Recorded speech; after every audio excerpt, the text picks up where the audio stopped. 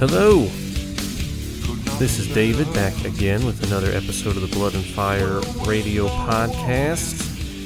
This is episode 138, and it is a themed episode.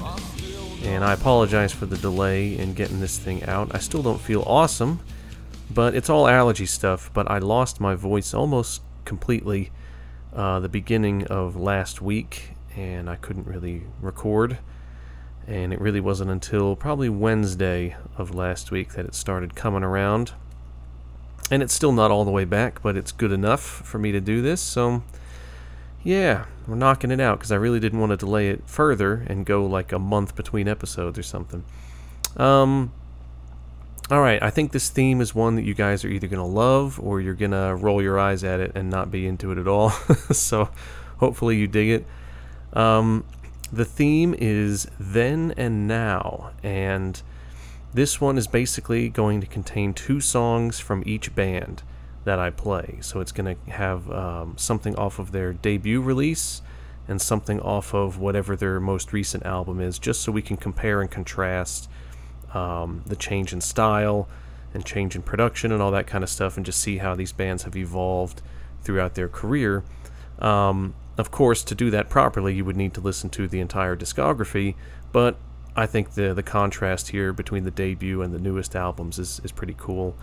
The cons of this theme is that there's not really going to be much underground bands.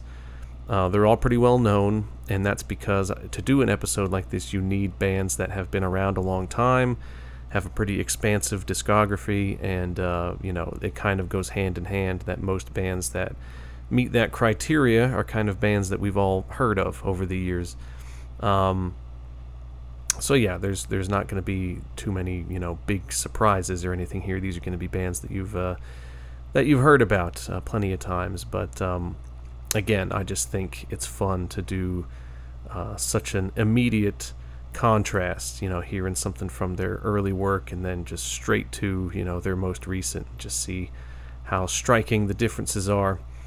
So, I'm going to be doing this with 10 bands, so there's 20 songs, there's more songs than normal.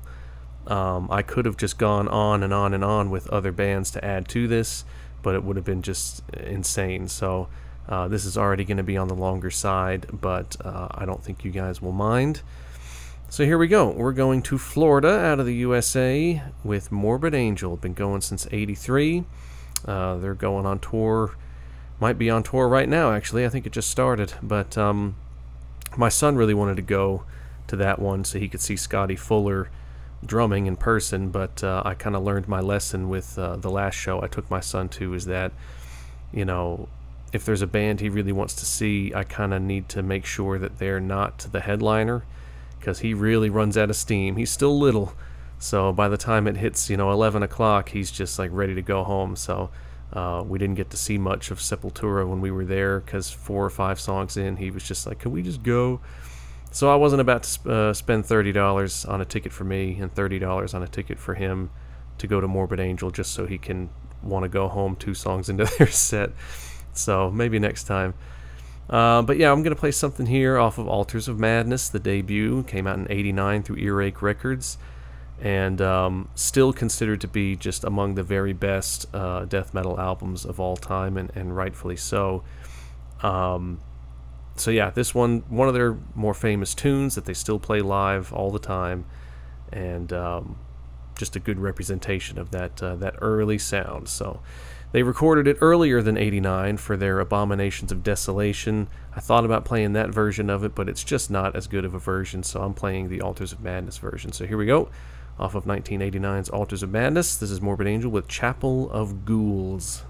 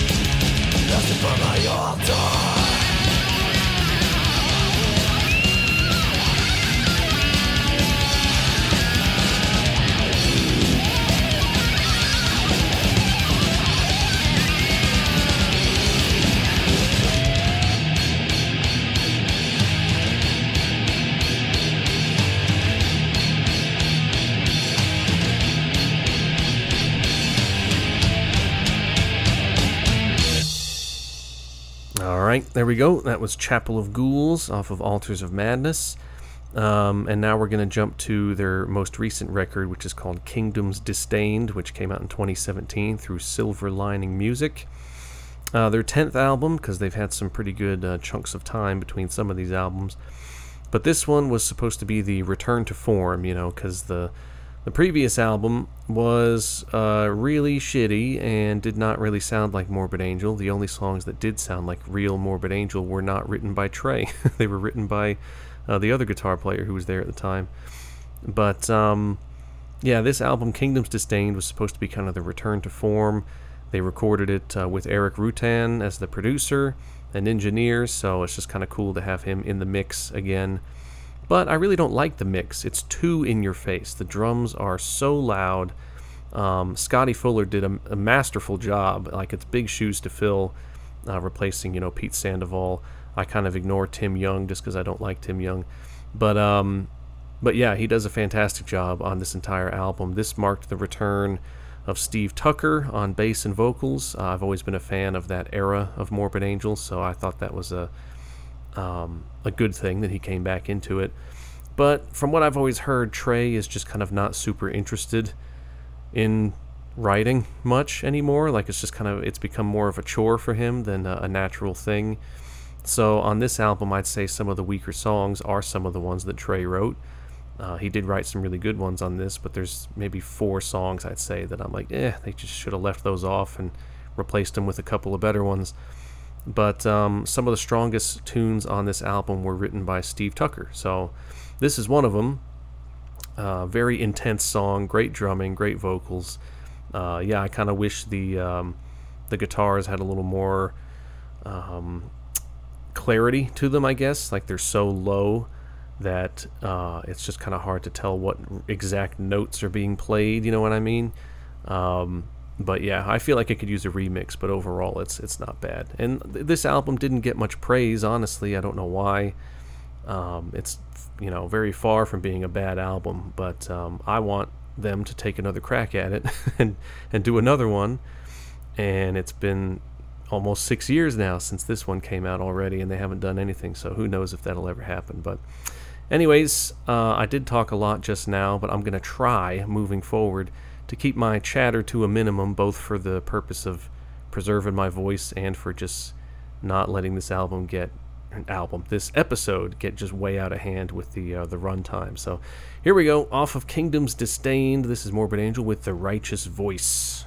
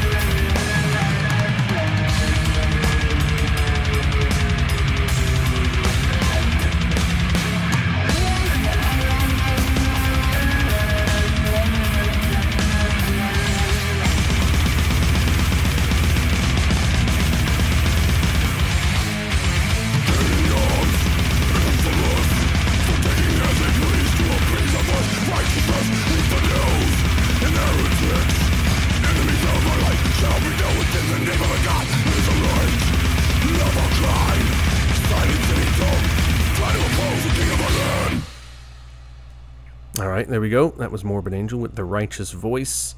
Yeah, I think Scotty Fuller does a great job of kind of mimicking some little stylistic things that Pete Sandoval would do. Like some of his choices, drum-wise, it's clear that he's kind of done his homework of what makes a good drum performance for Morbid Angel. All right, we're jumping to Norway here. Been going since '87. It's Darkthrone. So the funny part about this is that, doing the then and now, like the format I'm doing here, skips over all of their black metal, which is kind of funny. So I'm Soulside Journey, the debut, that's, straight up death metal, and then the most recent one is always this kind of retro metal, it's kind of toes the line between black metal and just like, new wave of British heavy metal or something like that. So I skip over all of their real necro black metal stuff, which is kind of funny. But yeah, the debut album definitely fit right in with kind of their Swedish counterparts, and that's partly why they ended up shifting away from that style, as they didn't want to kind of be a part of that what was at the time kind of up and coming kind of trendy death metal scene. So they ended up moving away from this style, but they did this style really well. A lot of people say Soulside Journey is their favorite Darkthrone album. I wouldn't go that far, but there is some great tunes on here. But it came out in January of '91 through Peaceville, and then of course they left Peaceville for a bit, and then they returned back to Peaceville. But yeah, what else is there to say? It's a classic record, and some really good death metal that you just didn't really hear much of out of Norway. It was always kind of associated with Sweden at the time, but damn good record. So here we go, off of Soulside Journey. This is Darkthrone with The Watchtower.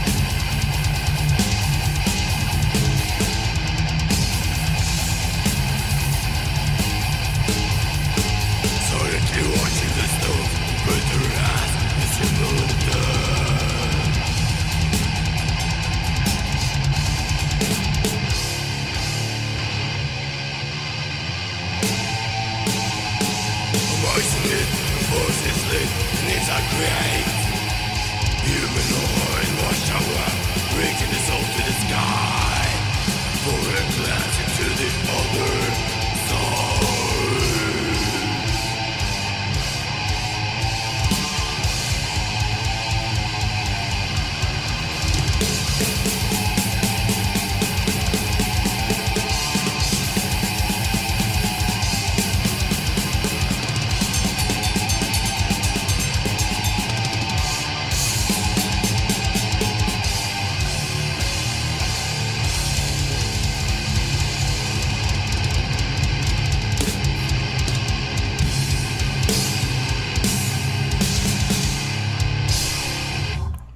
There we go. That was Darkthrone with The Watchtower off of Soulside Journey. Now we're skipping ahead. They've released so many albums, it's crazy to say. They've got 20 albums now. So I'm going to play something off of the newest one called Astral Fortress that came out in October of last year through Peaceville. Album number 20. Pretty crazy. This one, pretty funny album cover because it's very clear that they just don't give a shit about what anyone thinks at all. And because the album cover is just a back view of Fenris ice skating. So it's just very bizarre. But their last album, Eternal Hails, didn't really do much for me. I really liked Old Star a lot. But Eternal Hails just kind of bored me, and this one kind of bores me as well. But I will say that it's a grower. It really bored me a lot the first listen or two, and then I kind of gave it a few more tries. And there's much more there to appreciate than, upon those first few listens. Still far from being great, you know what I mean? Like, it's just not spectacular here, but really liked some of those ones after, God, what was it? What the hell was it called? The Underground Resistance or something like that? That one I didn't like as much because it had a lot of soaring Fenris vocals, but the ones since... I've really enjoyed, but this one, took a little time. But this tune, there's a song on the debut called Eon, and they actually, all these years later on album number 20, they made a song called Eon Part 2. So that's actually the one I'm gonna play now. I figured it was a nice way to bring it full circle. So here we go, off of Astral Fortress. This is Darkthrone with Eon Part 2.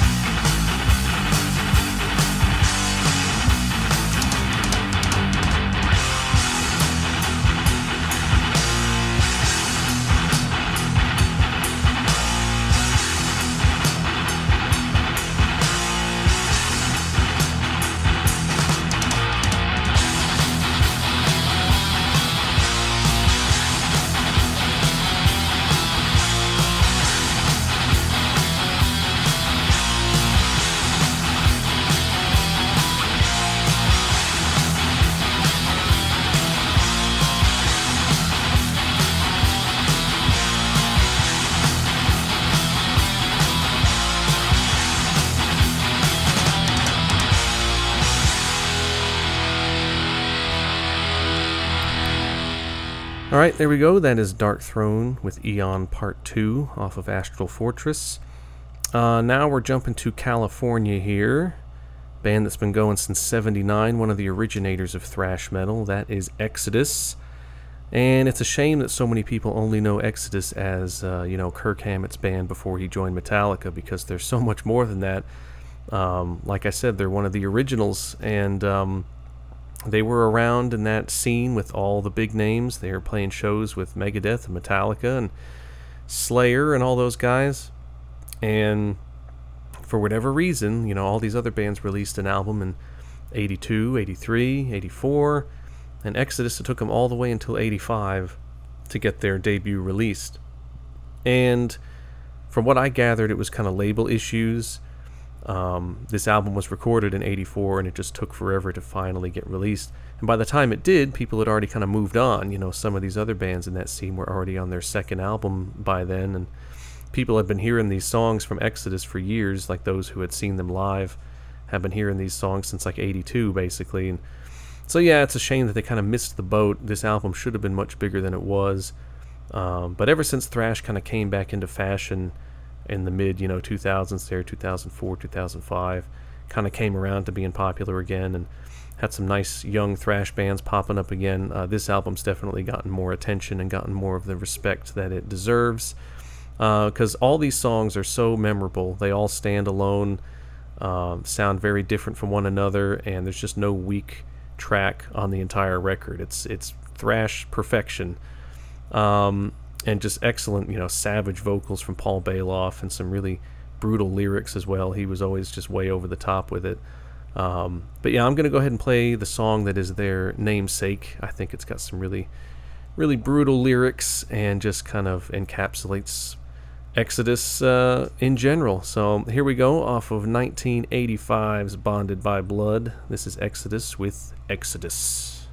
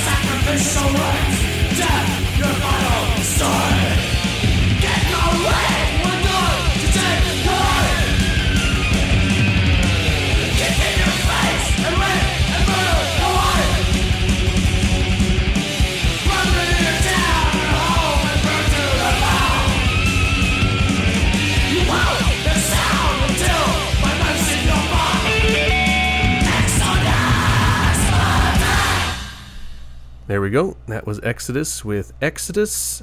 Such a good album. All right, we're moving on to their most recent one here. It's called Persona Non Grata, and that came out in November of 2021 through Nuclear Blasts. It's their 11th record overall. This one, I believe they recorded it at Tom Hunting's house, and he had already done his drum parts for the album before he found out that he had stomach cancer.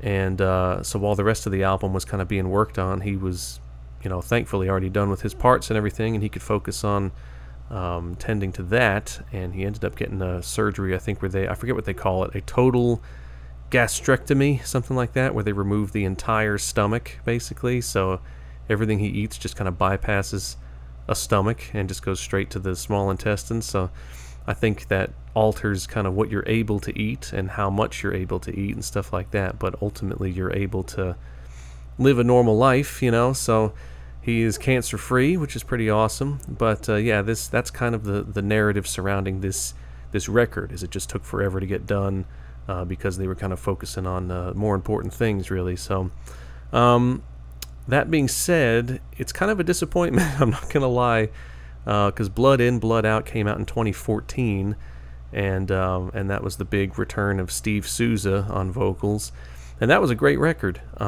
Really, really strong record. This one's not bad, it's just not as exciting. It took 7 years for this to come out, and there's a few, real ragers on here, but for the most part, they kind of do this kind of groovy, mid-tempo, kind of chunky stuff going on, which is fine. They always pepper in one or two of those type songs on their albums, but this has just more of it than I wanted, I guess. But this one, I think, was the first single they released off of this album, and it's not bad. Again, not my favorite album of theirs, but it's just good that they're still around and still putting out some pretty intense thrash, at their age and everything. So here we go, off of Persona Non Grata. This is The Beatings Will Continue Until Morale Improves. 1, 2, 3, 4. 1, 2, 3, 4. 1, 2, 3, 4.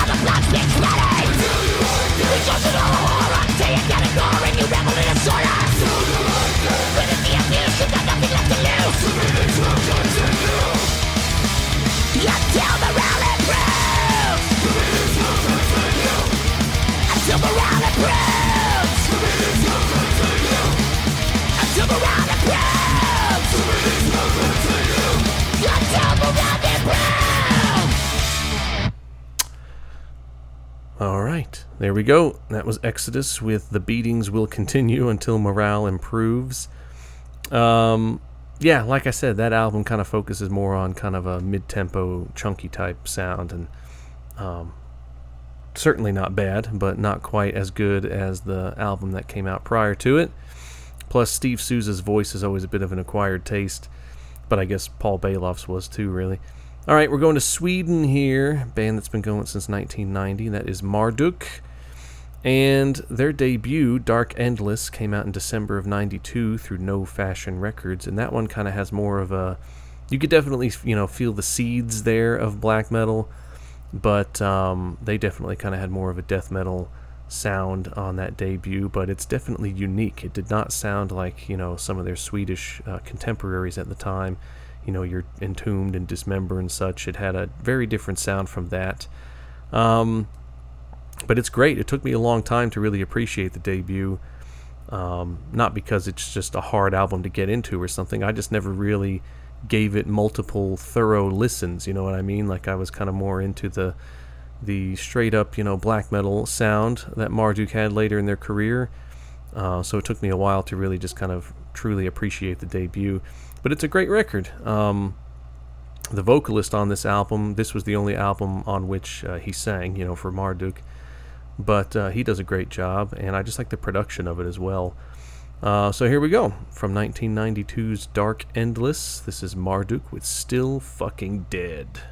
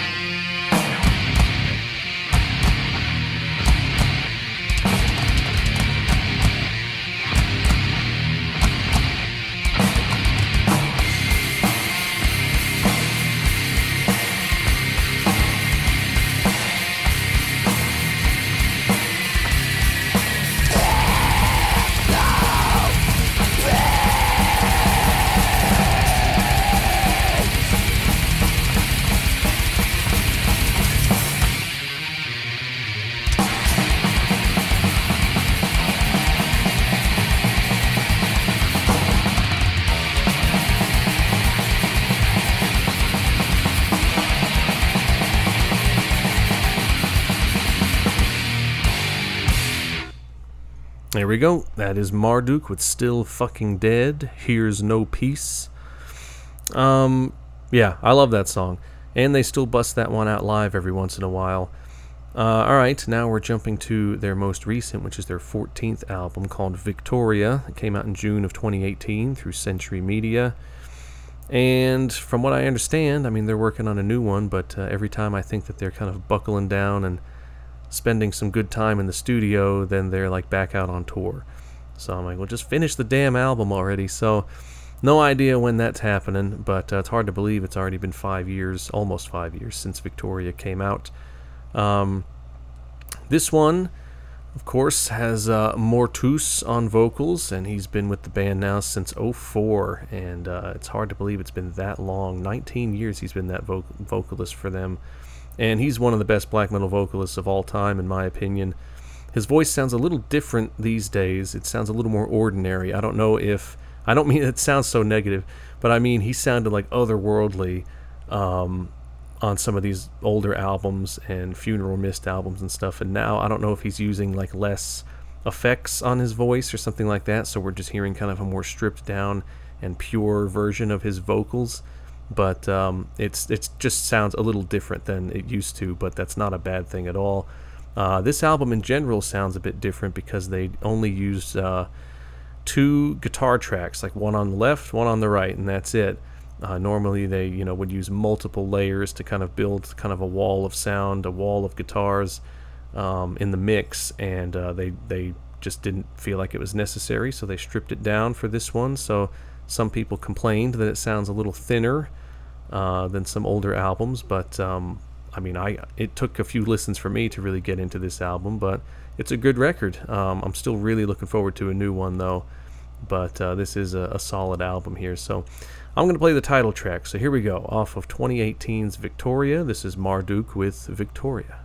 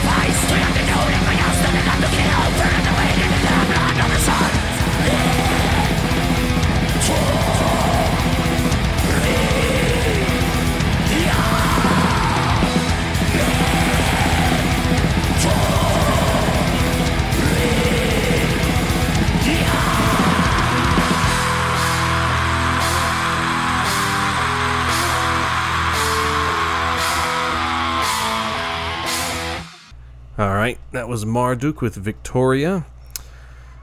Okay, let's go back to the USA here, out of California.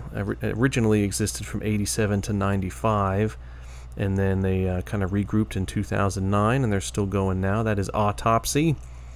And man, have they influenced a ton of bands, both death metal and black metal bands over the years. And when they released their debut, there really wasn't a whole lot out at that time. Like in Florida, you kind of had Atheists, releasing Piece of Time, and then Morbid Angel releasing Altars of Madness, but there wasn't a whole lot out. Death had a couple releases under their belt at that point, and there wasn't much, making waves, at least at the time, out of California yet. This debut, when it came out in April of 89, called Severed Survival, and that came out through Peaceville.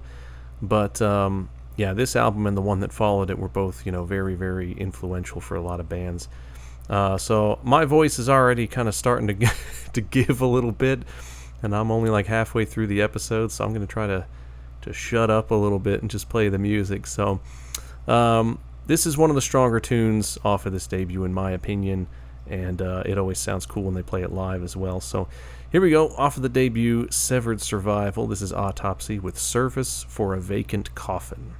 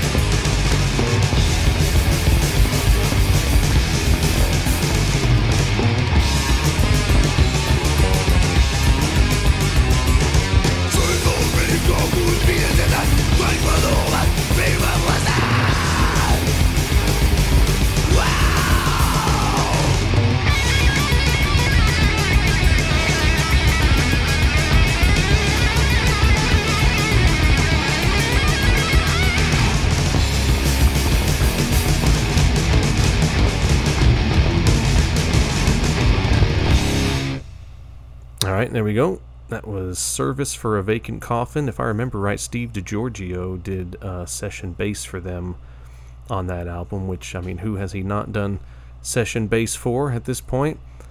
But alright, we're going to jump to the newest one, which just came out in September of last year through Peaceville. Their 9th album overall. It's called Morbidity Triumphant. Has an awesome album cover. This is their first one with their new bass player, whose name escapes me. But it's really good.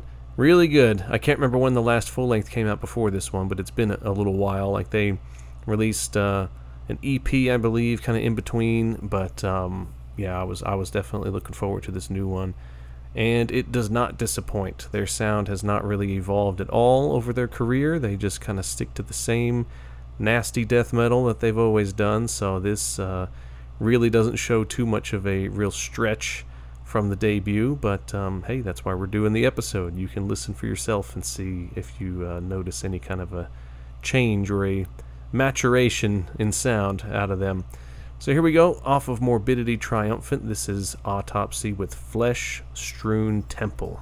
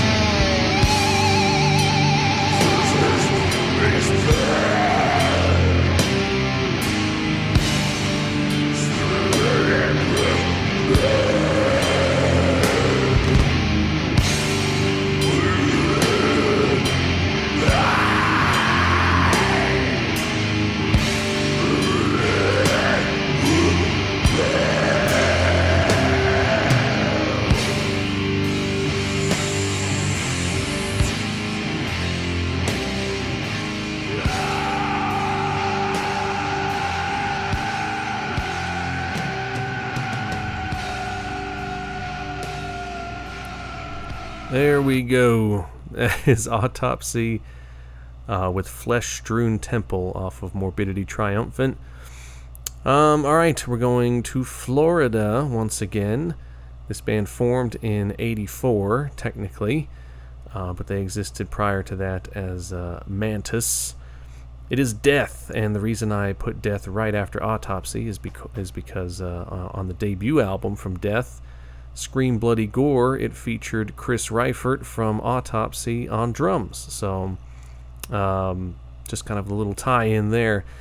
So yeah, debut album Scream Bloody Gore came out in May of '87 through Combat Records, and some people, would kind of call this one of the first, real full death metal albums to be released. Of course, Morbid Angel had recorded Abominations of Desolation, but it was kind of debatable if you can call that a full-blown like death metal album. It still kind of had some thrashy vocals and stuff.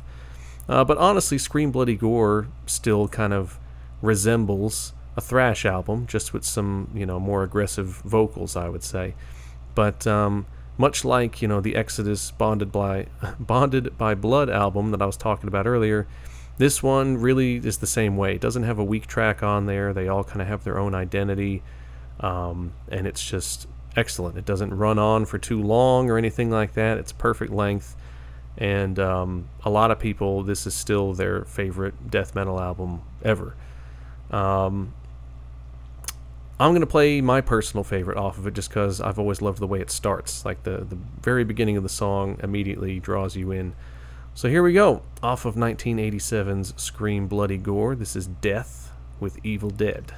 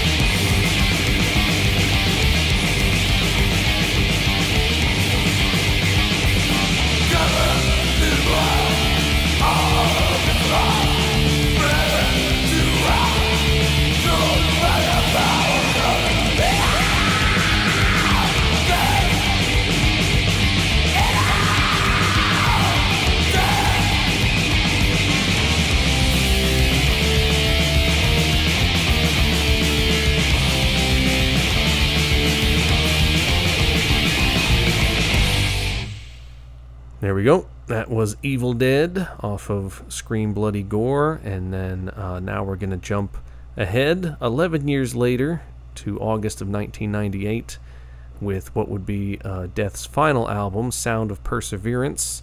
Came out through Nuclear Blast. That was album number 7. And this one really was never intended to happen. So after Symbolic, Chuck had basically decided he had taken Death far enough and was focused completely on starting a new project, which would eventually become Control Denied. But basically the label said, give us one more, and then you can do your other album. So some of the songs on here, I think 3 or 4 of them were written for Control Denied, but ended up being used for this Death album instead. So I can't remember if this one is one of them that was intended for Control Denied. I don't think it was, but I could be wrong. But the album as a whole just shows some real growth and progression, and this song in particular is longer, but there's just a lot going on, in terms of styles of music and things in here. There's some kind of proggy, bass lines and things going on. Of course, the guitar work is just next level. But yeah, this is a strong album, but it's just kind of weird circumstances that it was never really intended to be a Death album at all. So here we go, off of 1998's Sound of Perseverance. This is Death with Flesh and the Power It Holds.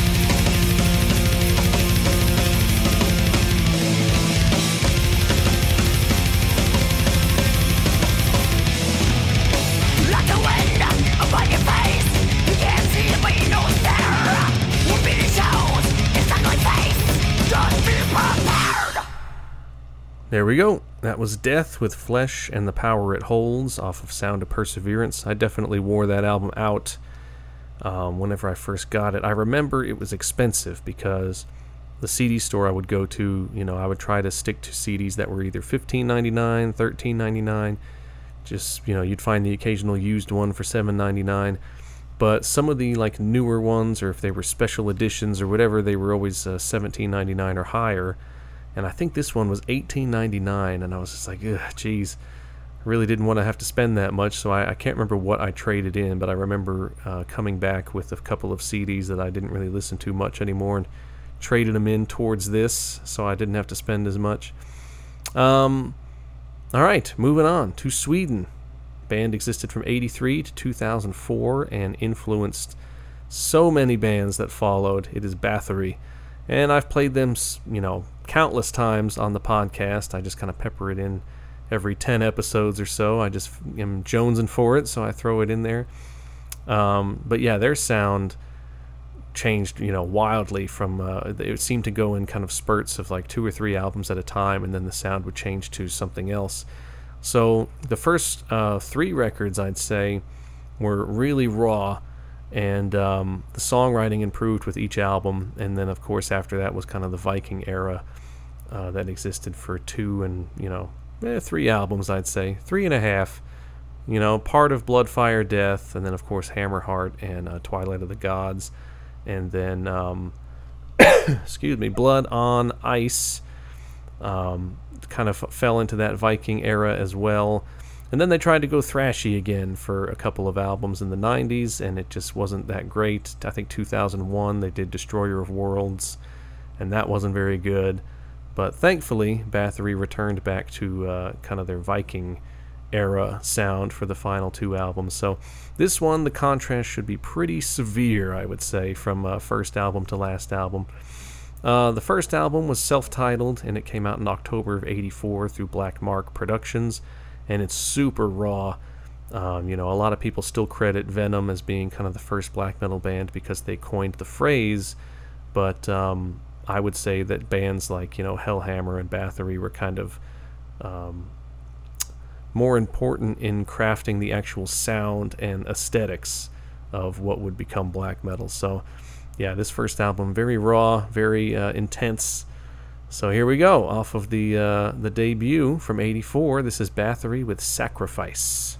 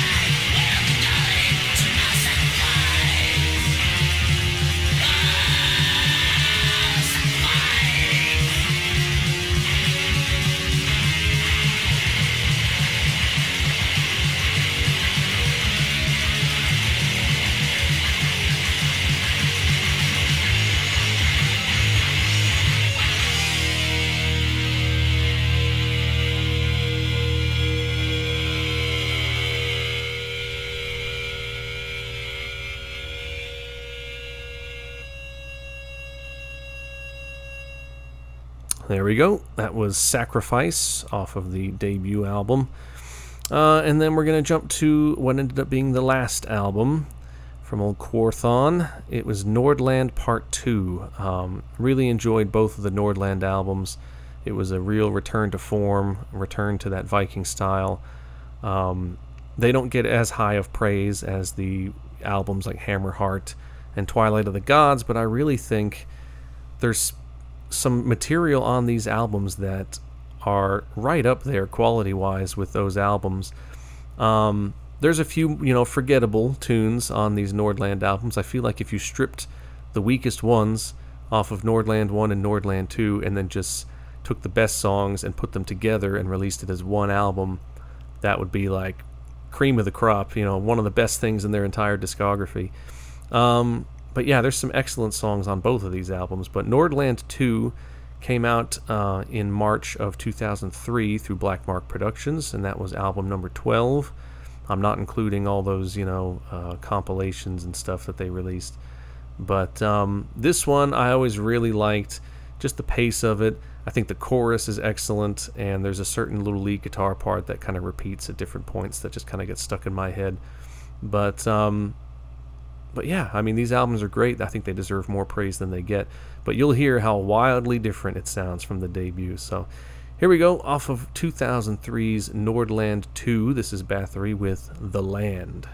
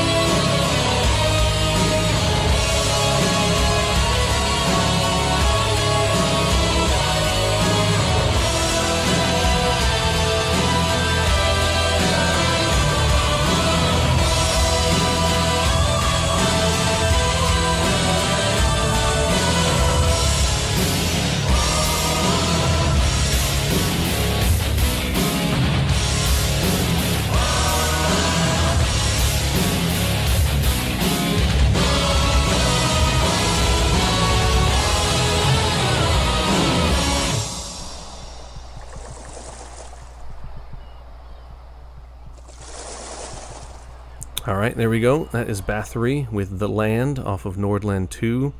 And that's such a good song. And honestly, this is an unpopular opinion, but you cannot listen to that and tell me that Bathory was not influenced by old Manowar albums when it came to their Viking era back in the day, the late 80s, early 90s, and then when they returned to it here in the early 2000s. I mean, you can hear that influence in there. People don't like to admit it, since Manowar is kind of a joke, in the eyes of many, but I hear that influence big time there. Alright, we're going to Bergen, Norway here. This band's been going since 91, and that is Immortal, and their debut album, called Diabolical Full Moon Mysticism, came out in July of 92 through Osmose Productions. And that first album really has a heavy Bathory influence, which is, coincidentally why I put them right after Bathory on this episode. But I think it's in part due to the drummer. Their drummer, Armageddon, was a friend of theirs and really didn't consider himself to be a metal drummer.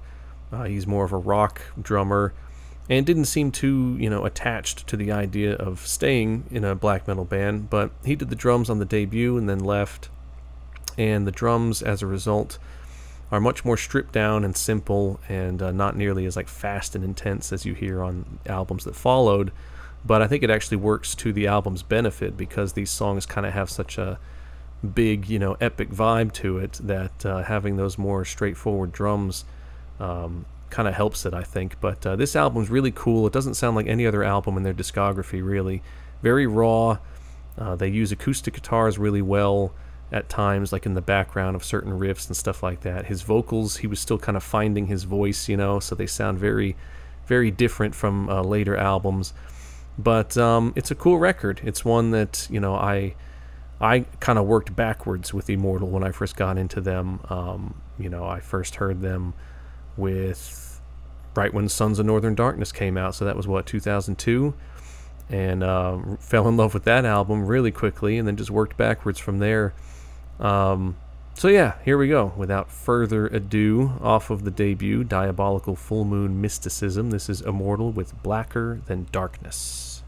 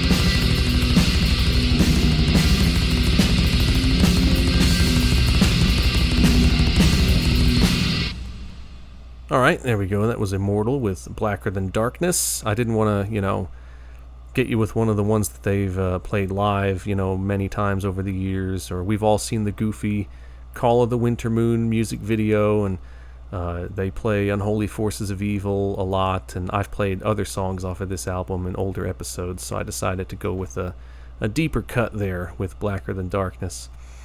Alright, we're jumping up to the most recent album, which was called Northern Chaos Gods, and that came out in July of 2018 through Nuclear Blast. It's their 9th album overall, and this was the first one without Abath on vocals. Demonoz, who was the guitar player for the whole early part of the band, all the way up until 97, 98, around there, he had always remained in the band, but just doing lyrics. So he couldn't, he was, I guess he had some sort of persistent, tendinitis type issue to where he claimed he couldn't play guitar anymore, which, I don't know, I feel like tendinitis is just kind of inflammatory. I feel like he could have done something to alleviate that enough to be able to play guitar again, but for whatever reason, he just kind of stayed out of the band, apart from just doing lyrics for years and years. But after they essentially kicked Abath out, he took over the vocal spot, and he does all the guitars on this album, so I guess he's able to play enough to record at least. But now the drummer Horg, who's been there since '96, has been basically forced out as well. So now it's just Demonoz, and they've got a new album coming out this year with just him and just some other random dudes, and it's kind of getting a bit ridiculous now. But we'll see what this new album brings. But this album was great. I think it's a real strong record, and a lot of people didn't know what to expect, but I think his voice actually sounds good. And this song I'm about to play, it's the title track, but it definitely has the kind of chaotic energy of stuff that they put out in like the mid to late 90s, so real throwback for some of the diehard fans here. But yeah, here we go, off of 2018's Northern Chaos Gods. This is Immortal with Northern Chaos Gods.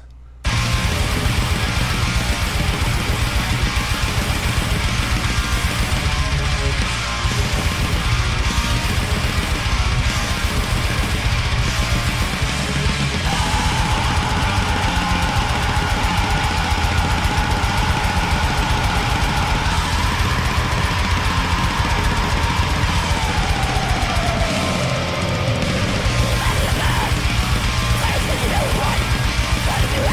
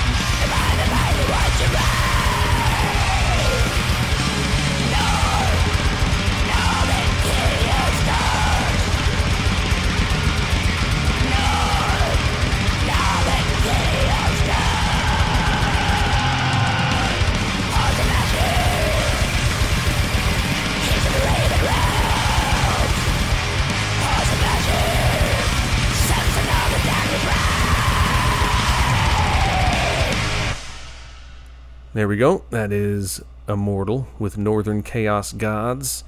The rest of the album kind of goes all over the place in terms of tempo and stuff like that. There's some real mid-tempo, like epic stuff, and there's some slower tempo stuff, and then some other, fast stuff like we just heard there. Anxious to see what this new album brings. They don't really have a set release date yet. It just said sometime in 2023. And it's not just the band saying that. The label released the album cover and title and track listing and all that stuff, but they just don't have a set date yet, I guess. Okay, we're going to Poland here. This band's been going since 91. Started off, very firmly planted in some black metal roots, and has since, become more of a death metal band with some real kind of gothy overtones as far as big choirs and things in some of these songs. That band is Behemoth, and if I'm being brutally honest, I don't think their black metal stuff was really particularly good. It wasn't bad, but it's the type of black metal that was just real raw, and whenever I'm done listening to it, I don't really remember any of what I just listened to. You know what I mean? So it's not bad if you're in the mood for it. You just put it on, some nice raw black metal, but it just wasn't their strong suit, that style. I'm a bigger fan of kind of their middle period, Pandemonic Incantations, Satanica, albums like that. Great albums, and then they kind of lost me after a while. I'd say after like 2004 or so, the albums just weren't quite as good. But anyways, I'm going to do something a bit controversial here, I guess, because I guess this is technically not their debut full-length album, but I think there's enough material on this like EP to consider it, their debut like release. It's called And the Forest Dream Eternally, and it was recorded in July of 94. So it was recorded before anything else that they released, but it was released in like August of 95. So it's kind of controversial, I guess, if you'd consider this to be their debut or not, but I don't think anybody cares that much if I'm breaking my own rules here for the criteria of the episode. But they still play, the occasional tune from these early releases, in their live set. They usually just do maybe one or two. But I took the liberty of cutting off some of the intro here because we're looking at like 20 seconds of just like birds chirping and nature sounds, so I decided to kind of shave some of that off for you guys. So here we go, off of their debut release, EP, whatever, And the Forest Dream Eternally. This is Behemoth with Transylvanian Forest.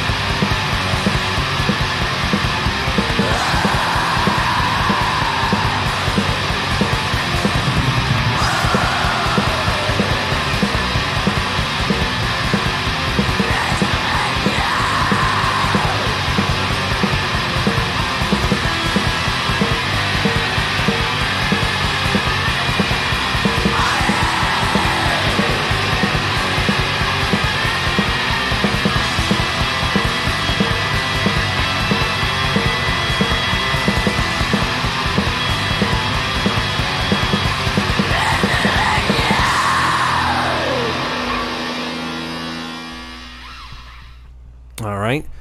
That was Transylvanian Forest by Behemoth off of their And the Forest Dream Eternally EP from 94, although it was released in 95. So now let's jump to the most recent album, their 12th album, called Opus Contra Naturam, and that came out in September of last year through Nuclear Blast. And like I said, they hadn't really been doing it for me for the last few albums, honestly. And apart from the occasional song here and there, but just as an album, they just feel lazy. The riffing is super lazy, very simplistic, and they just kind of disguise it with all these bells and whistles of big sound samples and choirs and stuff, and really impressive drumming and stuff. But when you look at the actual substance of what the guitars and bass and stuff are doing, they're not doing much of anything. Really songs you could have written in a day type thing as far as the structures go. But they just kind of dress it up in such a way that it's appealing to people, I guess. But yeah, this new one of theirs was confusing because they would release one single and I'm like, all right, that's not bad. And then they release another single and I'm like, okay, that sucks. And then the next single sucks again. And then the final single they released, I'm like, okay, that's an actual good song. So it's all over the place for me. So I checked out this new album and it's kind of 40-60. 40% good, 60% not my bag. But this song I've actually played on an earlier episode of the podcast, and I'm just going to play it again because it's still my favorite one on the album, and it's one of their better songs they've done in a while for me. So here we go, off of the most recent album, Opus Contra Naturam. This is Behemoth with The Deathless Sun. I am nothing without him. Nothing is. I am no one. It is him, so let me go to the deathless sun. I am nothing without him. Nothing is. I am no one. It is him, so let me go to the deathless sun.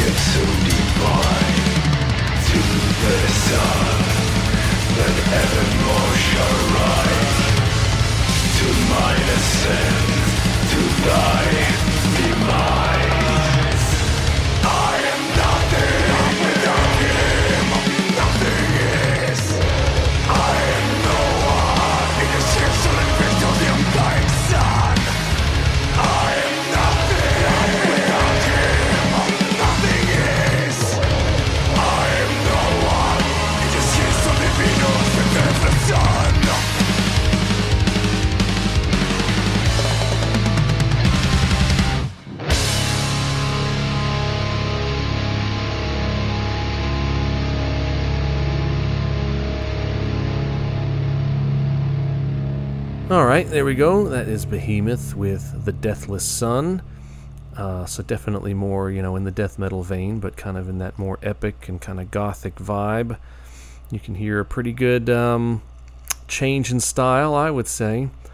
So that brings us to our last pair of songs here. I'm not going to do my formal spiel just yet. I'm just going to announce this first one. So it's out of the UK, a band that's been going since 91. That's Cradle of Filth. Of course, I've played them several times. But they definitely came from death metal roots. Their early demos are just full-on death metal. And from what I recall, they did a full-length called Geisha. And they recorded it, and I don't know if it was like a financial type thing where they didn't have the money to pay the studio to get the, final mix from them or something like that. And so the studio just got rid of the recordings. So they never were able to release it. So they had to kind of start from scratch. And then they ended up releasing their debut, Principles of Evil Made Flesh. Came out in 94 through Cacophonous Records. And so people are always just like, well, whatever happened to Geisha? Is there any way we can get those tracks to be remixed and released, finally released? And it's like, no, there are no tracks to be found. So they were all deleted, I guess. But maybe it's for the better, because by the time this album was recorded and released, the lineup had changed, and I feel like the personnel that they had brought in makes it even better.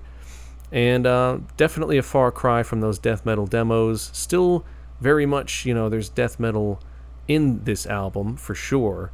They hadn't fully embraced, the black metal ways, and some would argue that they never really did, honestly. But yeah, they got so over the top and gothic and symphonic and stuff that some would argue that they've never been black metal. But that's a whole other conversation. But this album, really cool. I've always liked the production, and it's just a very ferocious album, and it still kind of has that death metal touch to it. So this is probably one of the more well-known ones here off of the album. So off of the debut, Principles of Evil Made Flesh, this is Cradle of Filth with The Forest Whispers My Name.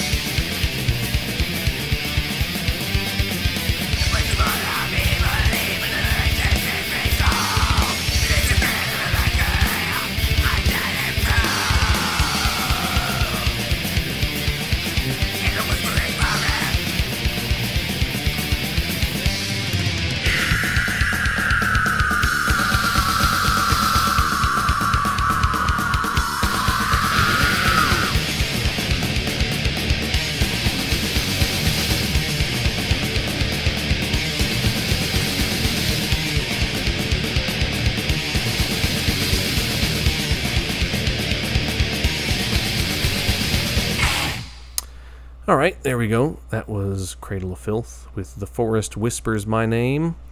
So now I have reached the last song here of the episode, so I hope you guys enjoyed this this theme, something a little different. Hopefully it didn't wear you down too much. I know it was a long episode, but I want to thank everybody for listening. Of course, thanks for your patience with my delays here. And yeah, if you want to tell somebody where they can listen online at bloodandfireradio.podbean.com or on the free Podbean app. And of course, the entire catalog of episodes is on Spotify as well, so you can find the podcast and follow it there. Any sort of emails you want to send me, some critiques, some requests, some anything you want to tell me, you can email me at bloodandfireradio@gmail.com. And of course, please find and like the Facebook page, because any sort of news or updates or poll questions for you guys, the listeners, anything I want to get out to you, it's going to be posted there. So please find and like the page. And I've already got all my bands and songs picked out and ready to go for episode 139. So that one should be on time here in 2 weeks, barring some sort of vocal situation like I had this time. But my voice is barely hanging on too. It might not sound like it, but it's tight. The throat is tight. All right, let's finish this out here. I actually had a different song picked for this, but then Cradle of Filth went ahead and released a single kind of out of nowhere very recently. It turns out they're releasing like a double album, like a live album, but they're including 2 new singles, like studio singles, that they weren't recorded during the last album session. Like, this is a full-blown like new session, new song altogether. It's not just an extra from the last album, but it's awesome. And the last album disappointed me a little bit. I've talked about this before. I feel like Hammer of the Witches was such a good return to form, and then Cryptoriana was good, but not quite as good as Hammer of the Witches. And then the newest one, Existence is Futile, to me is the weakest one, with this new guitar duo. And of course, since then, Richard Shaw has left the band. I'm dying. All right. But yes, so I have no idea who actually played on this track. It might just have one, guitar player. What's his name? Ashok. Doing all the guitars here. But the song itself is excellent, so I decided to scrap my initial idea of what song to play, and I said, I'm going to play this new single because it's awesome. So, yeah, I don't even remember what the name of the live album is, but yeah, just Google this. Google this song. Look it up on YouTube. Look it up on Spotify. It's a great song. So, here we go. Finishing strong. See you guys in a couple weeks with the next episode. So, here we go. This is Cradle of Filth with She Is a Fire. Cheers.